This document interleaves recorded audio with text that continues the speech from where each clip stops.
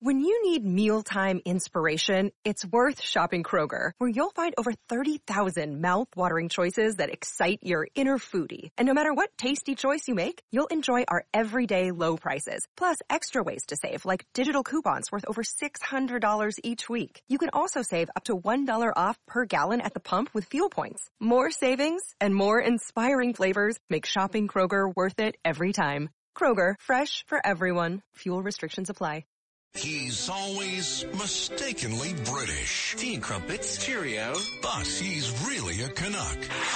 Known on all 7 continents. Oh, I know who you are. America's undocumented anchorman. He's a recording star and a TV star. Tuesdays, James Golden, a.k.a. Bo Snerdley, presents Mark Stein. The legend, Mark Stein. Yes, who floats his own balloons out there from time to time, and they never get shot down. No, that's my preferred mode of travel. You don't need the vaccine passports if you just glide across international frontiers in your beautiful weather, not surveillance, not EMP, nuclear attack, just your weather balloon. I must say on this, what is it today? Valentine's Day? Valentine's Day, yes. No, Valentine's Day. I am Valentine. Valentine's Day, and I loved listening to you talking over that perfume ad saxophone you had in the, because that's basically all, I forget, I think you were talking, what were you talking about there? I can't remember whether it was the debt ceiling or whatever, but it's amazing how romantic. So if you're planning a candlelit dinner for 2 and you just put the perfume ad saxophone music on, you can talk about the debt ceiling and the chicks will dig it just because of that perfume ad sax. Well, I've got some more perfume sex ad saxophone from the very best. A few days ago, I had a listener call in and wanted to know how come we didn't play any of the crooners. And I said, okay, I'm going to play one, but I'm going to mix them. I'm going to play Johnny Hartman and John Coltrane. So later in the program, I'm going to do that. Now, Mark, how come the Canadian... answer me this, please. Riddle me this, Mark. Okay. Right. There's a white nationalist balloon floating over Canada, right? Your homeland, right? Yeah. And the Canadian Air Force doesn't scramble. The Canadian military doesn't go into full DEFCON 6. They ask Joe Biden, "Hey Joe, can you shoot that thing down for us?" Or Joe volunteers to shoot it down. I don't know what happens. How does it a Chinese balloon flying over Canada end up being shot down by Americans? And what does that say for the poor people over in Moldova? I mean, they have a balloon over there in Moldova. And now, are they going to call the Canadians to shoot it down? What's going to happen here? Well, you make a good point. In fairness, there's this thing called NORAD, which is Mutual North American Air Defense, between the United States Air Force and the Royal Canadian Air Force, which has certainly been, at important times in world history, a significant air force. And I would love it if they'd said, oh, sorry, we can't shoot down the sinister balloon over the Yukon because we've had to go to Moldova to shoot down the balloon over Moldova. What we need, I think this shows how we actually need a world balloon, like the World Health Organization. Right. Did such a great job with all the COVID and all that. I think we need a world balloon organization because clearly... the war on terror hasn't worked out. It turned into a disaster ending with the fall of Kabul. So a war on balloons might actually be something that we could actually accomplish. So I'm all in favor. I bet you at some point, because these balloons are turning up everywhere, not just in obvious places like the Yukon, but in Moldova, which is, I like Moldova, don't get me wrong. I always think of it as Bessarabia, and in fact, it was my planned escape route when I was in Ukraine. Getting out via Moldova was my planned escape route because I thought it was more likely. But I don't, so you got the Yukon balloons, you got Moldova balloons. I mean, this thing is going global very fast. Panic, run, head for the hill. Oh, no, the balloons can get you in the hills. Head somewhere where there are no places balloons can go. Oh, wait, no, that's everywhere. So I think the war on balloons needs to be the next big thing. Well, if you can't take a balloon, take a train. I mean, what could possibly go wrong in a train? Old school technology. Just don't go through Ohio. And don't go through Palestine, Ohio in particular.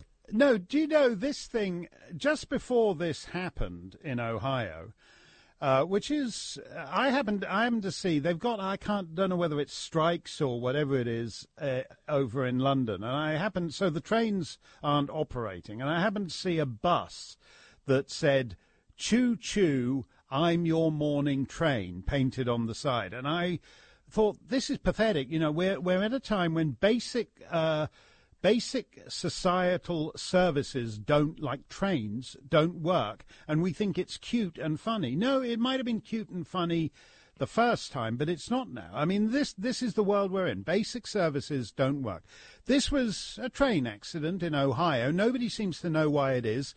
The Secretary of Transportation is busy talking instead about how there are too many white construction workers. I don't know what race the people running this train were. I don't know what race the people running the cleanup operation after the train crash were, the guys who are responsible for this toxic cloud over Ohio. But it's interesting to me when you have something like the school shooting in Uvalde and they have the press conference and there's 187 different federal, state, county and municipal agencies all crowding around the microphone, desperate to have their 10 minutes in the spotlight. No agencies of any kind seem to have been able to accomplish anything remotely safe or efficient after this Ohio crash. And again, just to go back to that bus side, basic services now do not work. I used to have a line, the planes will soon be dropping out of the sky. And the planes are not yet dropping out of the sky, but the trains are derailing and going toxic in Ohio. We have a problem here. Vinyl chlorine, diethylene glycol, polypropylene glycol, propylene glycol, polyethylene, and let's see, polyvinyl and petroleum stuff up in smoke. And for a while, the government's first reaction was, don't worry about it, everything is safe. Yeah. Well, apparently some people that tried to get back in their homes had to evacuate again because they started having symptoms in their homes, and no one will tell people exactly how serious this is, what the long-term, what happens when all these chemicals mix together and go up in smoke. Does it affect the water table in the area? I mean, there's a lot of information that we still don't know about this, and it wasn't even covered heavily in the beginning. It was almost as if this thing happened and there was a media blackout. In fact, my engineer Scott sent me a story today with a video from I think it was Epic Times about the media blackout that took place when this train derailed. It was just, for most of the mainstream press, it didn't happen. No, and it's weird because, there's a derailment, and then there's the bungled response to the derailment, and then there's the media silence about the bungled response to the derailment. And by the way, this is all from a political class and a media that climate change, the environment, we love the environment, we must protect the environment, and they've basically just said, it was just a little rinky-dink train crash, but how about we turn it into Chernobyl? I mean, this is and Buttigieg actually embodies the problem here. He's a man who should not be Secretary of State, Secretary of Transportation, because I saw some tweet the other day that said Buttigieg is doing such a bad job as Secretary of Transportation that for the first time people know the name of the Secretary of Transportation. Right. And this idea, the problem with construction workers is too many of them are white. Yeah, they don't look like the neighborhoods they serve in, whatever the hell that's supposed to mean. Well, I don't even know. I mean, I take it he would be happy if there were more transgender construction workers. But we've got, instead, transgenders are all admirals in the U.S. Navy, like Admiral Rachel Levine with her spectacular bosom. So the fact is, when you have elite promotion to some of these top jobs in the cabinet, like, isn't he the first gay Secretary of Transportation? So I don't know what that has got. I don't know what being gay has to do with being able to be a Secretary of Transportation, any more than what being white has to do with a construction worker. But I mean, when these become your priority, you were talking about checking the boxes with Nikki Haley. When you have Biden boasts about, this is the first transgender Muslima to serve as Secretary of the Interior. You can't, when you promote and you hire on that basis, don't be surprised when the trains start crashing and everything, because you're not looking for... your world has become nowhere else, not in Russia, not in China, not in Iran, do they think this is a sensible basis on which to hire. Look, you can check the boxes when it's something inconsequential like who's going to be a president, but when you're checking the boxes on someone who has to do an actual job, like decide whether or not to release all those chemicals into the air over Ohio, you should actually be looking for other qualifications than the sexual orientation or the gender identity. Now, Republicans, Mark, shifting gears, are, according to Reuters, the Republican hardliners, and that would be right. You would be included in that bunch. Even if they included Republican hardliners. Yeah, hardliners. Can afford to say no to the U.S. debt ceiling increase. And Reuters finally tells us why. They can afford to say no to raising the debt ceiling increase because mostly small donors fund their campaigns. I love it. You emailed me this story, and I read it, and I love it the way it assumes that, these people are holding up the increase in the debt ceiling. The debt is at $31.5 trillion, and that's really not good enough. Not if we're going to have the first transgendered Ohio train driver in place. We looked into these people who are holding it up, and what do you know? They're not taking money from big business like normal politicians do. They're dependent on these weird, creepy fringe group of people called what are they called? American citizens. What the hell is up with that? You let American citizens start determining policy, and there goes your self-governing republic right there. I mean, the way this story is written is bonk. Do you know every American? This is why. Globocorp International telling you, don't bother about that debt. It's $31.5 trillion. What's another $15 trillion on top of that? In reality, it's taxpayers who are on the hook, and the debt is already at $250,000 per taxpayer. And no one in human history has ever paid off $31.5 trillion in debt. I mean, so that's America has to pay, the federal government has to pay back $31.5 trillion just to get back to being broke, just to get back to having nothing in its pocket. And this idea that the debt, it's just like, it's a ritual. It's like the State of the Union. The president comes in and he's glad handing everybody, and then he gets to the podium and says, how about we up the debt ceiling to $40 trillion? It should just be automatic. That's what these people want. And in the end, it will tank the dollar and tank the country. Now, the one last story, and that concerns the Mark Steyn cruise, which I am happily going on in January. I have a suggestion for entertainment. Oh, yeah.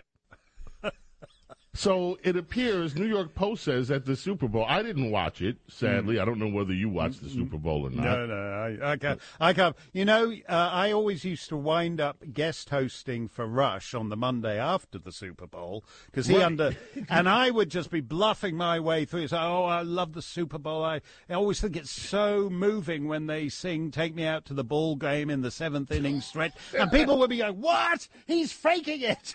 And so I am entirely ignorant of all aspects of the Super Bowl.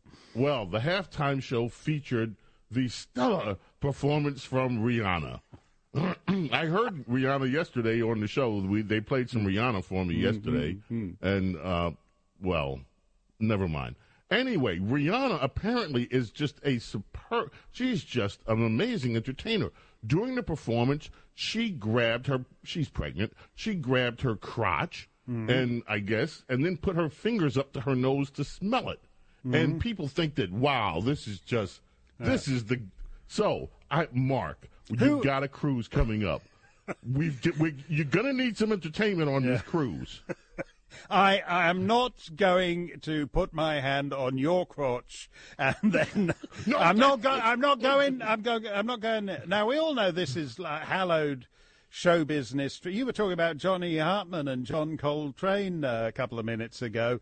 They were renowned for putting their hands on their crotch. Yeah. I mean, that's the, John Coltrane could play the crotch like nobody else on earth. It was just spectacular. This is actually what it's.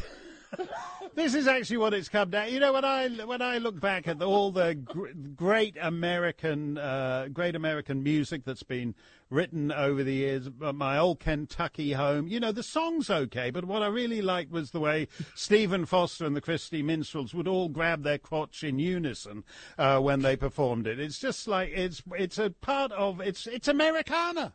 Nothing is more American than grabbing your crotch during Over the Rainbow, White Christmas, whatever. There isn't a single song that isn't improved by a crotch grab. You can have some. You have these songs that okay, like Hotel California. It goes on forever. If any song could use like 3 crotch grabs during it, it's like Bohemian. I don't want to see Bohemian Rhapsody without at least half a dozen crotch grabs.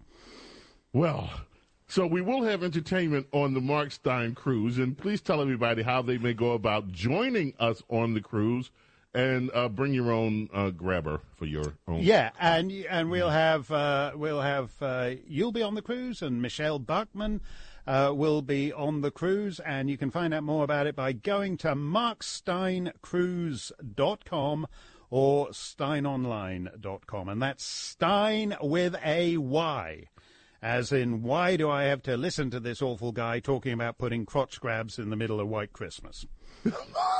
Mark Steyn, as always, thank you, my friend. We look forward to chatting up with you next. Mark, I have one other quick thing with you. There is a story, and Mark, we do not have time to do this justice. So maybe one day we can figure out a way. This story about Microsoft and the conservative media that they were suppressing with this other group. Washington Examiner did a story. RushLimbaugh.com was on the list. They're 39. Yeah. And that means you. And there's a bigger list of 1,000, and no doubt you are on it. Yep, no, this whole idea of disinformation and we're fact checkers, these are all rubbish, phony professions. And actually, since the COVID years, they've actually killed people, suppressing the widest possible discourse on COVID and the vaccines and all the rest of it. We need, not to mention the New York Post and Hunter Biden and everything. Free speech is the throttling of free speech by these companies is actually killing self-government in the Western world right now. Mark Steyn, we will catch up with you next week, Mark. Thanks so much.